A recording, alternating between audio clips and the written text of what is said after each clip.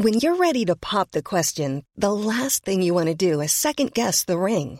At BlueNile.com, you can design a one-of-a-kind ring with the ease and convenience of shopping online. Choose your diamond and setting. When you find the one, you'll get it delivered right to your door. Go to BlueNile.com and use promo code LISTEN to get $50 off your purchase of $500 or more. That's code LISTEN at BlueNile.com for $50 off your purchase.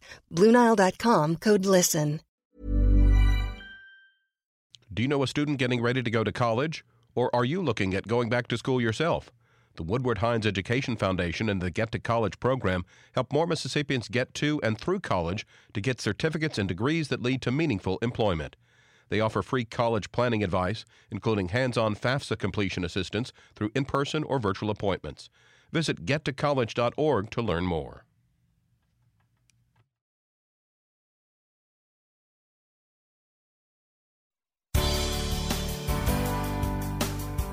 Good morning. It's 8:30 on Tuesday, January 24th. I'm Desiree Frazier. This is Mississippi Edition on MPB Think Radio. On today's show, there are fewer overall education vacancies this year, but a recent report suggests more Mississippi teachers could be eyeing the exit. Then emergency officials use a mock disaster to prepare for a worst-case scenario. Plus, January is Braille Literacy Month. We learn more about teaching the code to Mississippi's visually impaired youth.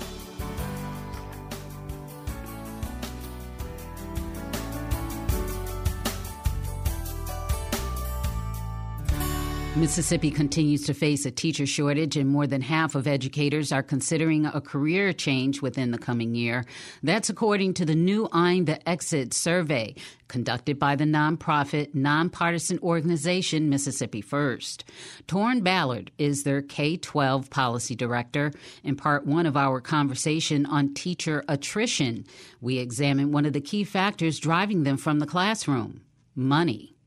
In order to get a really good idea of what teachers are actually dealing with, I figured that the best way was to go to teachers themselves and ask them these questions directly. So we wrote this big questionnaire that had questions, everything from financial well-being, career plans, policy preferences, and then we went out and we emailed almost every teacher in the state. We kind of made our own email list of teachers across the state, and then administered this survey over email in late 2021, so like December 2021. And then we managed to actually get tons of responses. Teachers really wanted to share their story. We got almost 7,000 responses. To put that in perspective, that's about 1 in 5 teachers across the state. So this data that we were able to get from all these survey responses really just creates what is a goldmine of information for understanding just all aspects of the profession and the challenges that teachers are facing. Okay, so let's talk about some of the results of what you determined or what you were able to find out. The survey's called Eyeing the Exit, Teacher Turnover and What We Can Do About It. We do have a critical teacher shortage. And basically, based upon this survey, it explains who will leave and why. And why teachers don't leave, and they're not in it for the money. But money seems to be the key issue here, is it not? Yeah, I do think money is really one of the underlying issues here. So as we mentioned in the survey, I think our most urgent finding up front is that over half of teachers that we surveyed say that they were either somewhat or very likely to leave the profession within the next 12 months. So these were teachers who were considering teaching out of state, taking another job in education, or just leaving the profession entirely. When we look at who these teachers are, they tend to be teachers who are Black or other teachers of color. They tend to be teachers in the middle of their career. They tend to teach at D and F rated districts. They tend to have student debt, and they also tend to struggle to afford basic necessities. So we really see this direct connection with financial well-being and people who are considering exiting the classroom. Now, I should say, we did collect this data directly before the teacher pay raise was passed last year. But when we did a follow-up survey last month, we saw the same percentage of teachers saying that they were considering leaving the classroom. And that raise so was about $5,000 on average? Yeah, it was about $5,100. So, yeah, a little over $5,000, which is the largest single-year teacher pay raise that has ever been passed in Mississippi. Finding number one you have here, half of Mississippi teachers reported they struggled to afford basic necessities, food, housing, transportation, medical expenses. So is there a range, salary range that you found when you did this?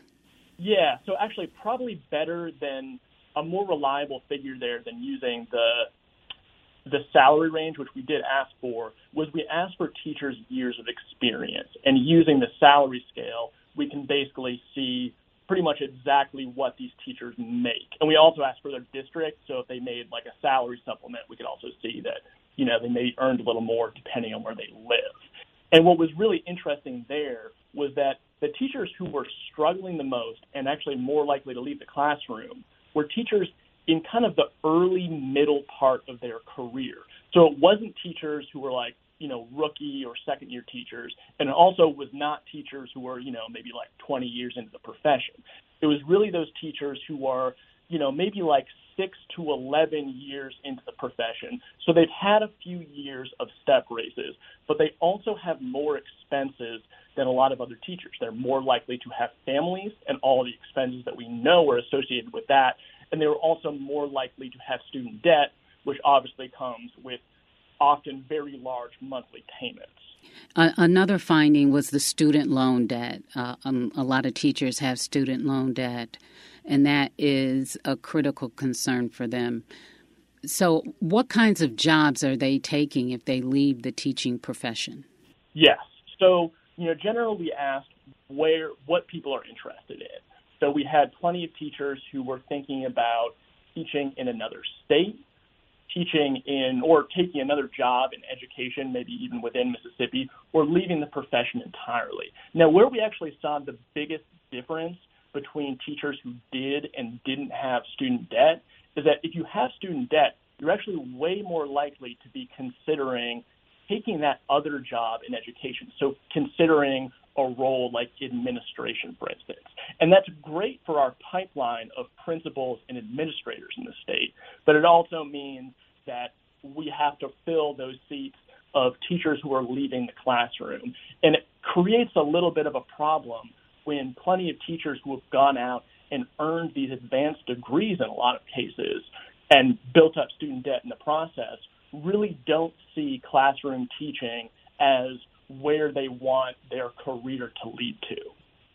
When you think about the average salary being $53,000, there's folks in Mississippi who are trying to get by on minimum wage or just something slightly above that. So when you hear $53,000, that sounds like a good amount of money to be able to have a household in the state. I think you're absolutely right. And there are some teachers who really had, and I've had personal conversations with plenty of teachers from, very poor backgrounds who saw teaching as this very reliable profession where they know they could earn a decent living. Now, the problem with that, we maybe see $53,000 and think, that's actually not bad. That's greater than the household median income in Mississippi. But the problem is teachers, in order to earn the credentials to teach in a classroom, they have to go out and get a 4-year degree. We all know that the cost of college has exploded, especially in the last 10 years. And so for teachers who have to go and, in some cases, go tens or even hundreds of thousands of dollars in debt to earn these 4-year degrees, that $53,000 salary is reduced tremendously by the amount of money that teachers have to pay in student loan payments and the increasing interest that accrues over time there. And so if we look at No, go ahead. So if we look at the average Mississippian who has a bachelor's degree, which is the minimum qualifications to be a teacher, I saw a study that about 2 years ago said that the average Mississippian with a bachelor's degree makes about $67,000. And so right there, you have this $15,000 pay penalty, which is essentially the pay cut that teachers take to teach in the classroom rather than taking another job requiring the same credentials. That is really what is leading a lot of teachers to consider these other economic opportunities. Torrin Ballard is K-12 Policy Director for Mississippi First. In part 2 of our conversation tomorrow, these Black teachers and teachers of color also tend to teach in our highest need districts. More on eyeing the exit survey tomorrow. Coming up, emergency officials use a mock disaster to prepare for a worst-case scenario. This is Mississippi Edition on MPB Think Radio. Hello, I'm Dr. Nancy Lottridge Anderson, president of New Perspectives, a fee-only financial advising firm and co-host of Money Talks. For over 10 years, Money Talks has been answering your personal financial questions and sharing knowledge about money management. Money Talks can be heard Tuesdays at 9 a.m. on MPB Think Radio. Podcasts can be found on our website, money.mpbonline.org, or on your smart device's podcasting platform.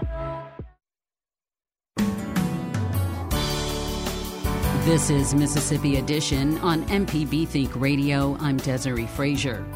To prepare for emergency responses, state and local leaders conduct a tabletop planning session.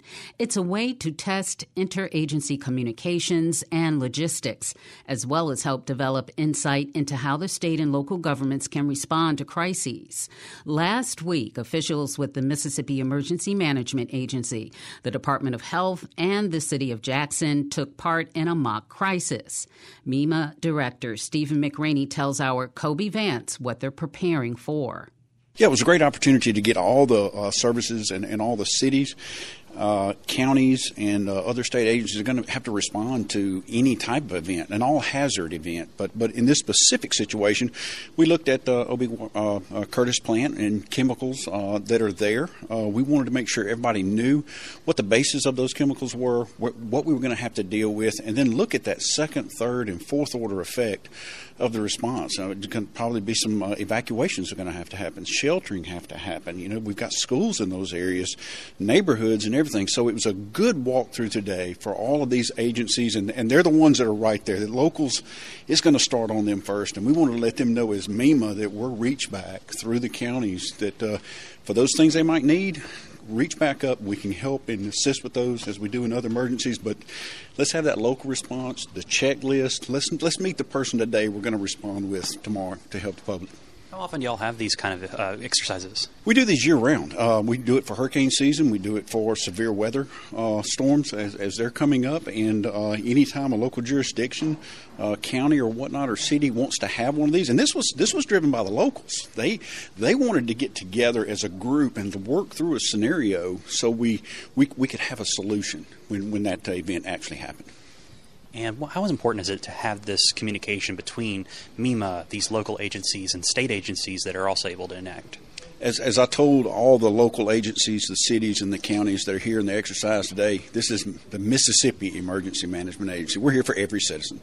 And by them making the contact today, we're trading the business cards. We're getting those 1-800 numbers down that are always manned 24 hours a day, letting them know that we're here and we're available to help and to mobilize those things that they might need that they just don't have every day at their behalf.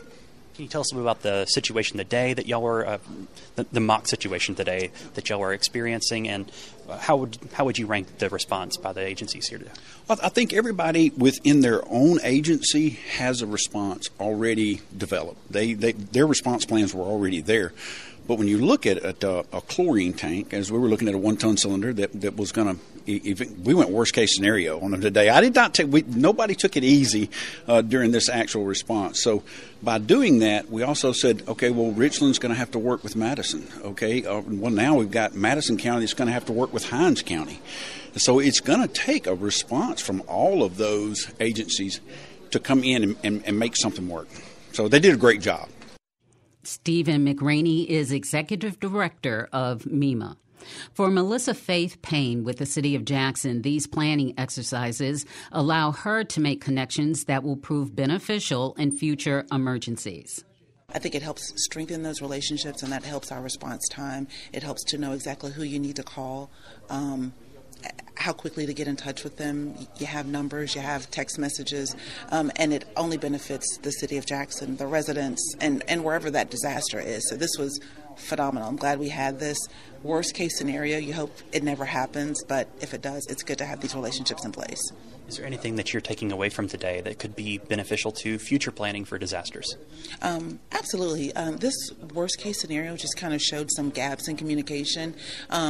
So one thing I did was meet up with lots of the different EMA directors because I hadn't met them, didn't have their numbers or whatever, so that'll be beneficial in any disaster that we should have. Also, some things I hadn't thought of, different agencies that maybe need to be called on different disasters that it never even crossed my mind. So this was super helpful with that. As a public information officer yourself, I wanted to get your thoughts on the engaging with the public aspect, be able to have that, response and transparency with the public.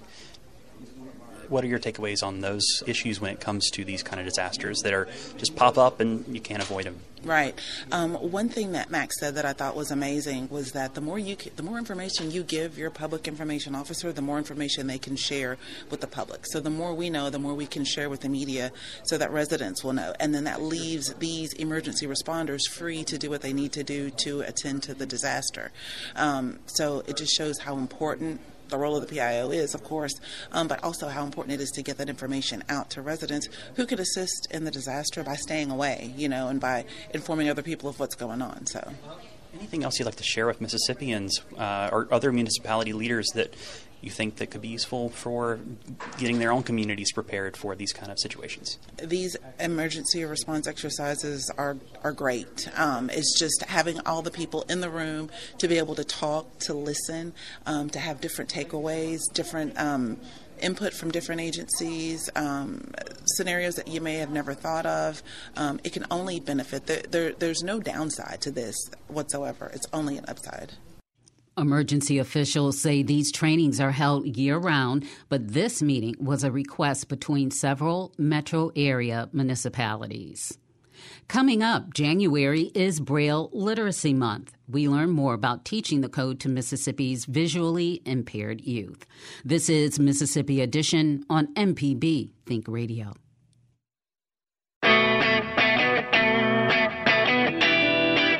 When you look at your vehicle, think of MPB. Need to get rid of your ride? Donate it by calling 877-MPB, the number 4, CAR. Need to have some work done on your truck? Listen to AutoCorrect Thursdays at 10, Saturdays at 11. An MPB license plate reminds you that MPB is with you wherever you go. Go to your county office and ask for an MPB car tag. MPB and cars, better together. This is Mississippi Edition on MPB Think Radio. I'm Desiree Frazier. January is National Braille Literacy Month. The code of raised symbols created by French educator Louis Braille is often used by visually impaired to read and write. Shelley Franklin teaches Braille and piano at the Mississippi School for the Blind in Jackson, the state's public school for the visually impaired. She tells our Lacey Alexander more about the code and how elevating Braille literacy can benefit everyone. When a student writes Braille, he or she will first start out using a Braille writer, which is mechanical. You can put paper in it and type on it, almost like you would have typed on the old-fashioned typewriter. And they're able to feel their work as they write. As they get more advanced, we might transition to an electronic Braille display, which is a device that can be connected to a phone or a computer, and it still uses the 6-key input that a Braille writer would use, but it helps students to be able to produce work that could be read by someone who is sighted, since it's used with a computer or an iPad. You said something really interesting a minute ago. You talked about teaching students math using Braille. So when we talk about Braille, we're not just talking about, the equivalent of an alphabet. We're also talking about punctuation, math symbols. That's so interesting. Talk to me a little bit more about how Braille can teach more than just letters and sentences. Sure. There is a separate code that we use in Mississippi and several other states do as well, the Nemeth code for math and science notation. The numbers are written similarly to those in the literary Braille code, but they are written in the lower part of the Braille cell. And it's used in traditional math that you would see in your younger grades, but as well as algebra, geometry, trigonometry, and it allows students to do the same things that their sighted counterparts would do. There's also a Braille music code too, and so I work on that some with my students in piano class. So there are lots of things that can be done in Braille. Yeah, that's really interesting that you teach music to visually impaired students. When you see these students kind of listening to the music and learning music in maybe a way we don't really see in day-to-day life, what does that kind of do for them? What does teaching them that and giving them that extra little bit of talent do for your students of all ages? I think they become really excited that they're able to basically do what other students would do, and it gives them something to look forward to, because most of my classes in piano are usually at the end of the day. Most of the time they're very excited to come and play the piano and to create, to show that creative side that many of them have. So I think they feel good about what they're doing. I think they're excited to share it, and I enjoy teaching them. We are talking about Braille Literacy Month, and that means that maybe people who aren't visually impaired would benefit from learning Braille as well. Can you tell me why everybody should know a little bit of Braille? Why is that important? I think it's important for everyone to know a little bit about Braille just because of where they might see it in public. It's on elevators. It's written on signage for door numbers in public buildings. And I think it's important for everyone else to know about Braille, just like it's important for my students who are blind to know something about print. It's everywhere. Print is everywhere.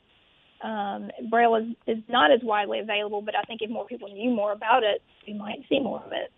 If more people knew more about it might help with some of the misconceptions that people have about Braille who don't know it. That's a great segue into my last question. What are some misconceptions about Braille? What would you like to educate our listeners on that maybe people misunderstand about what you teach? I think a lot of people, they just assume you can press a single dot, and it doesn't matter what dot you press, and it's going to make the letter A. They don't understand that there is a certain combination to the dot. They also don't understand a lot of times how long it takes to produce a document in Braille. If I'm, going to produce a document for, say, another teacher pretty quickly, it's going to be produced as quickly as somebody putting a piece of paper on the copier. So there's more of a process. But also I want people to understand, too, that just because Braille is a little different, it doesn't mean that those who read it have to read slower or can't learn as much. When materials are given to people who need them in a timely fashion, those who have them can keep up.